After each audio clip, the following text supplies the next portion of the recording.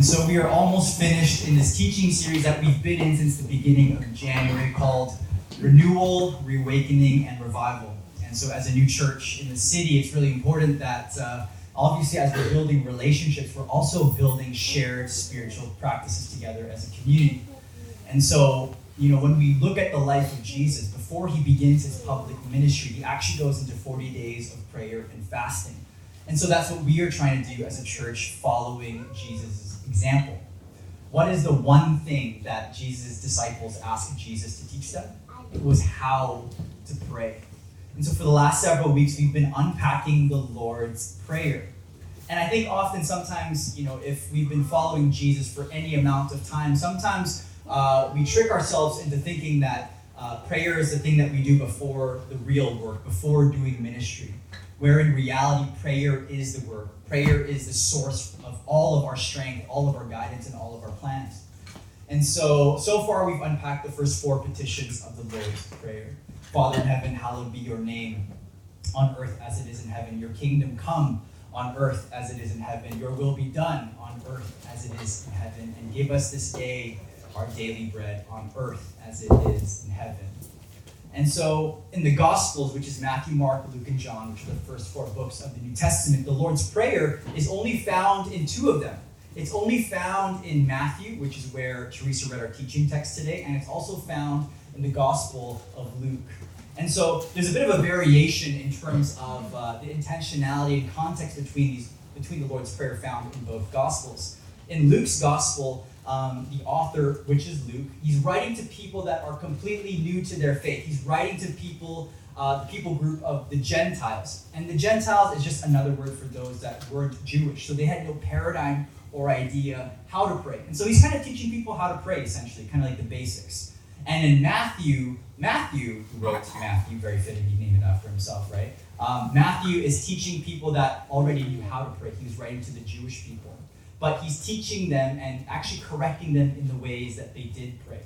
And so a bit of context to why there are 2 versions of the Lord's Prayer. And again, just because they're found in 2 of the Gospels doesn't mean that Jesus taught this twice.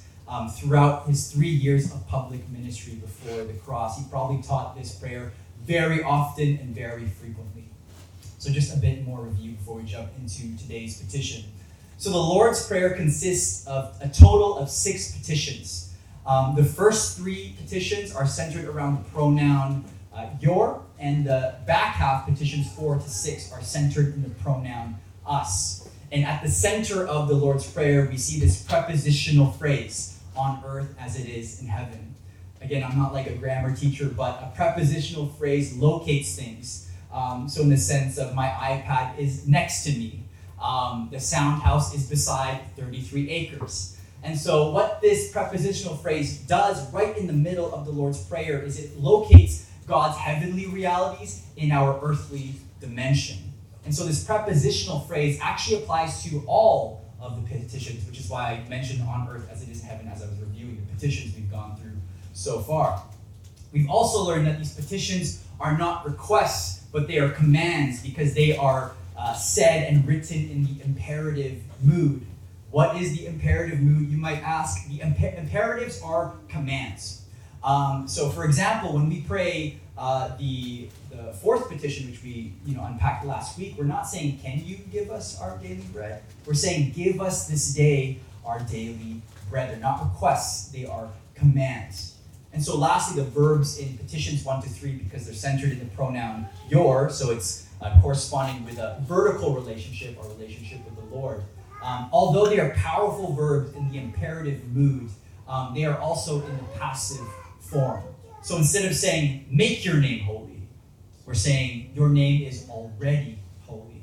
The passive voice gives us space to approach the Lord with the reverence that is needed when we're talking to our Heavenly Father.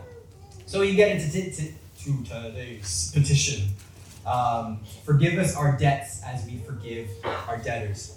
What's really interesting about this particular petition, out of all of the petitions, is Jesus actually further unpacks this petition after he finishes teaching this prayer. And so in verses 14 and 15, literally following our teaching text, Jesus says this: For if you forgive other people when they sin against you, your heavenly Father will also forgive you. But if you do not forgive others their sins, your Father will not forgive your sins. So why does this petition need extra context? Why does Jesus feel like he needs to further unpack this petition? I think because maybe for this fifth petition, it's the only petition that is interconnected with other people.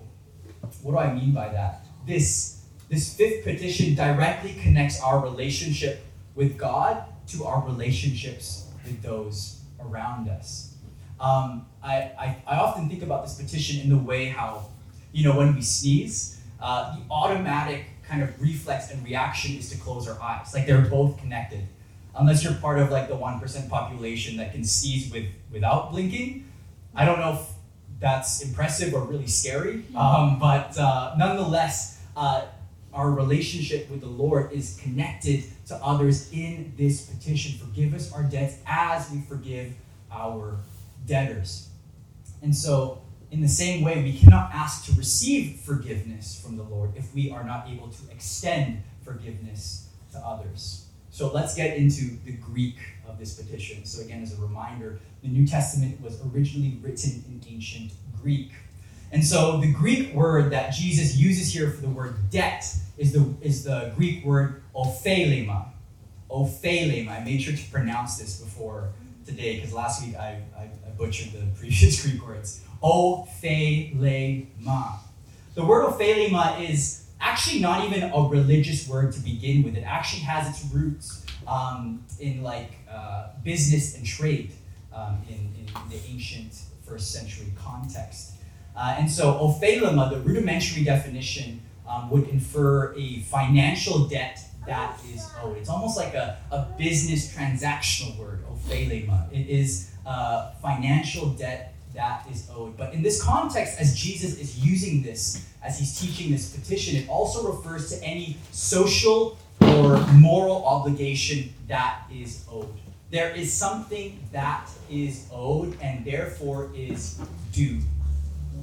And so, when we think about, payments that is due, this is kind of the connotation that Jesus is trying to teach. It is a payment that is due, there is a deadline, and therefore must be paid.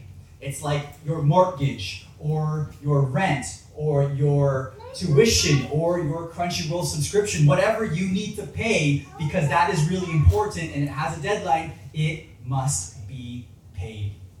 And so the Greek word that Jesus uses for the word forgiveness is the word aphiemi,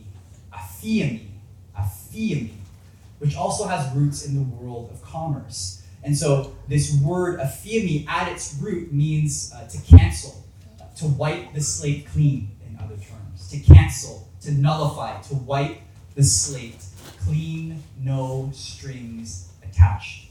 Aphiemi. It is the action of completely wiping out the ledger. There is nothing left. It's been paid for. There is no longer any debt. There is nothing due. It is wiped clean, no strings attached. Aphiemi. And so, if we were to pray back this petition with all of this context, it would sound something along the lines of this. Father in heaven, cancel what is owed from us due to our negligence, our mistakes, and our failures to you and to those around me. I think it's hard sometimes to understand this concept of canceling and nullifying, because even today, when we think of cost of living and just how much it costs to be alive today, nothing is free. Nothing just gets canceled. I feel like one of the only things in the rise of inflation that has stayed the same is the hot dog combo at Costco. For whatever reason, it's still $1.50.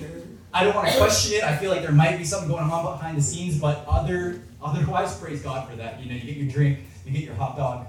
I don't think there's fries, but that's been a while since no fries. Hot dog, it's enough. You get free condiments, so praise God for Costco. Anyways, Jesus uses this same language and imagery in his teaching and conversation with Peter as he talks about forgiveness. And so in this specific situation, in Matthew 18, 21, 22, prior to this conversation with Peter, as he's kind of unpacking forgiveness, he's explaining how to have a crucial conversation with a fellow brother or sister in Christ who maybe they're living in sin, or there's some type of conflict rooted in sin. But regardless, Jesus is kind of talking about this aspect in forgiveness in relation to having kind of these crucial conversations. And so, in light of what we're talking about, Peter asks this following question.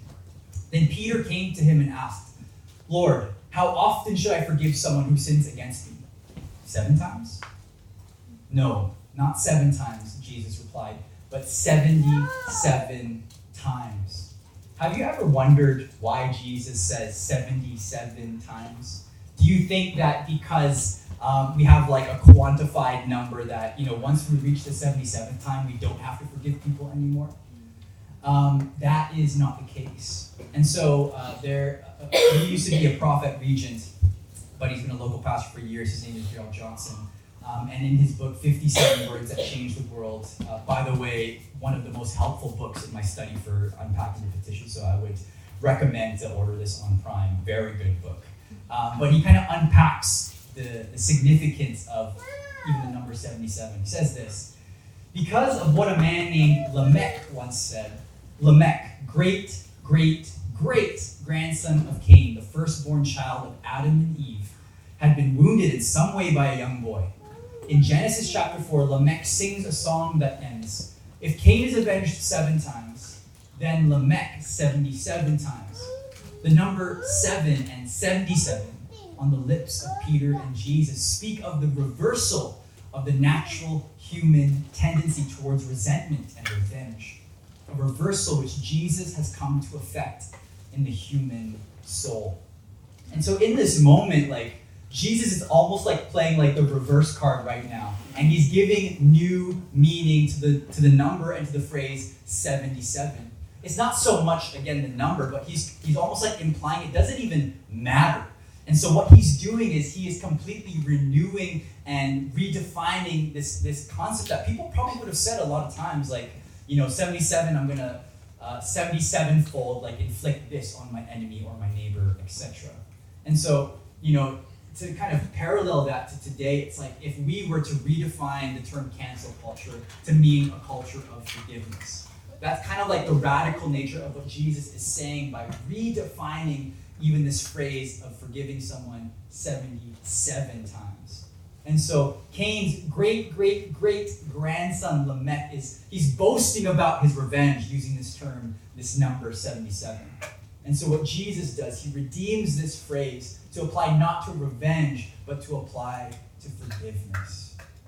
And so what Jesus is essentially teaching, he's teaching us as followers of Jesus to embody and perpetuate a culture of forgiveness to others, to those around us, and to the world.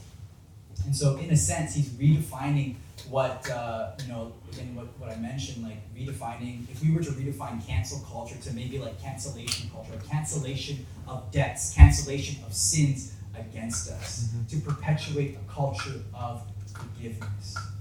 And so if we are to claim this central blessing, to ask our Father in heaven to forgive us our sins and forgive us our debts, it only makes sense if we also live by the central blessing to others. But that's the tension and issue with our human nature. It's not easy to forgive, right? It's very almost natural to harbor bitterness and to kind of we forgive but we don't forget. It's so easy for us to take that stance and that posture. And Jesus, knowing that about our human nature, he goes on, after explaining this to Peter, he shares this parable. A parable is just, again, another word just maybe for story about the merciless servant. So here's what Jesus says. "Therefore, the kingdom of heaven can be compared to a king who decided to bring his accounts up to date with servants who had borrowed money from him. In the process, one of his debtors was brought in who owed him millions of dollars. He couldn't pay, so his master ordered that he be sold, along with his wife, his children, and everything he owned to pay the debt. But the man fell down before his master and begged him, 'Please be patient with me and I will pay it all.' Then his master was filled with pity for him, and he released him and forgave his debt. But when the man left the king, he went to a fellow servant who owed him a few $1,000s. He grabbed him by the throat and demanded instant payment. His fellow servant fell down before him and begged for a little more time. "Be patient with me and I will pay it," he pleaded. But his creditor wouldn't wait. He had the man arrested and put in prison until the debt could be paid in full. When some of the other servants saw this, they were very upset. They went to the king and told him everything that had happened. Then the king called in the man he had forgiven and said, "You evil servant, I forgave you that tremendous debt because you pleaded with me. Shouldn't you have mercy on your fellow servant just as I had mercy on you?" Then the angry king sent the man to prison to be tortured until he had paid his entire debt. That's what my heavenly Father will do to you if you refuse to forgive your brothers and sisters from your heart. How often do we as followers of Jesus live as this merciless servant without knowing? We come to the Lord and we ask him to forgive us our sin and to forgive us our debts, but we turn around after the prayer and we're still harboring bitterness and resentment to those who have wronged us, whether it be directly or indirectly.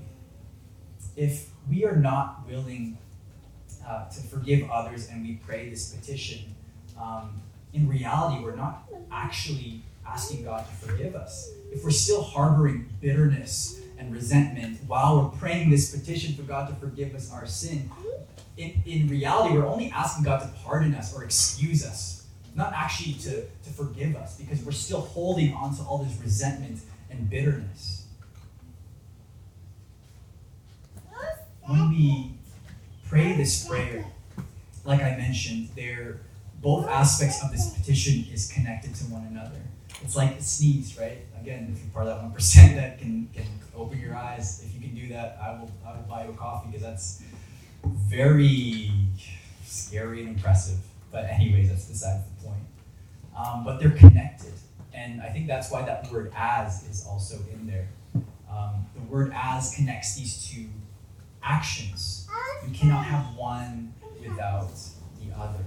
Again, when we're praying this prayer, it's like we have to think that, even in financial terms, these are the words that Jesus is using in the Greek. There's this connotation, even to the business world. And so when we come to the Lord and we pray this petition, we're asking, Lord, will you forgive us of the mortgage that we have, the mortgage of sin? But when we choose not to forgive others, we're going to those around us and shaking them down maybe for $30 of sin against us. It doesn't make sense. And so, as I said, these two are connected. Jesus teaches us to pray this petition, "Forgive us our debts as we also have forgiven our debtors." We can't expect mercy and grace if we cannot extend mercy and grace to others. And here's the thing. When we choose to withhold forgiveness from others, the person that suffers the most is not the other person. It's you. When we withhold forgiveness from people and we choose to carry and harbor bitterness and resentment, we are the ones that suffer the most, not the person that's wronged us. The late theologian Lewis Smead says this: "To forgive is to set a prisoner free." Isn't that good? To forgive is to set a prisoner free and discover that the prisoner is you. If the practice of repentance, to begin with, already is tough to do, it's probably an indication that there's something in your spirit that isn't right with God. When I think about forgiveness, I think a familiar story for people that have followed Jesus or been part of church communities, a familiar story is the parable of the prodigal son. And there was even a line in one of the songs talking about the prodigal. And when we read this story, and in a moment I'll read it to refresh our memory, but when we read this story, it's really, really easy for us to kind of put ourselves in the perspective as the prodigal son. When we read stories, often, again, our human nature, we just automatically assume the protagonist position. Where in reality, I think for many of us as Christians, we're actually that older brother in this story. And so allow me to reread this parable for us. The parable of the lost son. To illustrate the point further, Jesus told them this story. A man had 2 sons. The younger son told his father, I want my share of your estate now before you die." So his father agreed to divide his wealth between his sons. A few days later, this younger son packed all his belongings and moved to a distant land, and there he wasted all his money in wild living. About that time, his money ran out, and a great famine swept over the land, and he began to starve. He persuaded a local farmer to hire him, and the man sent him into his fields to feed the pigs. The young man became so hungry that even the pods he was feeding the pigs looked good to him, but no one gave him anything. When he finally came to his senses, he said to himself, "At home, even the hired servants have food enough to spare, and here I am dying of hunger. I will go home to my father and say, 'Father, I have sinned against both heaven and you, and I am no longer worthy of being called your son. Please take me on as a hired servant.' So he returned home to his father.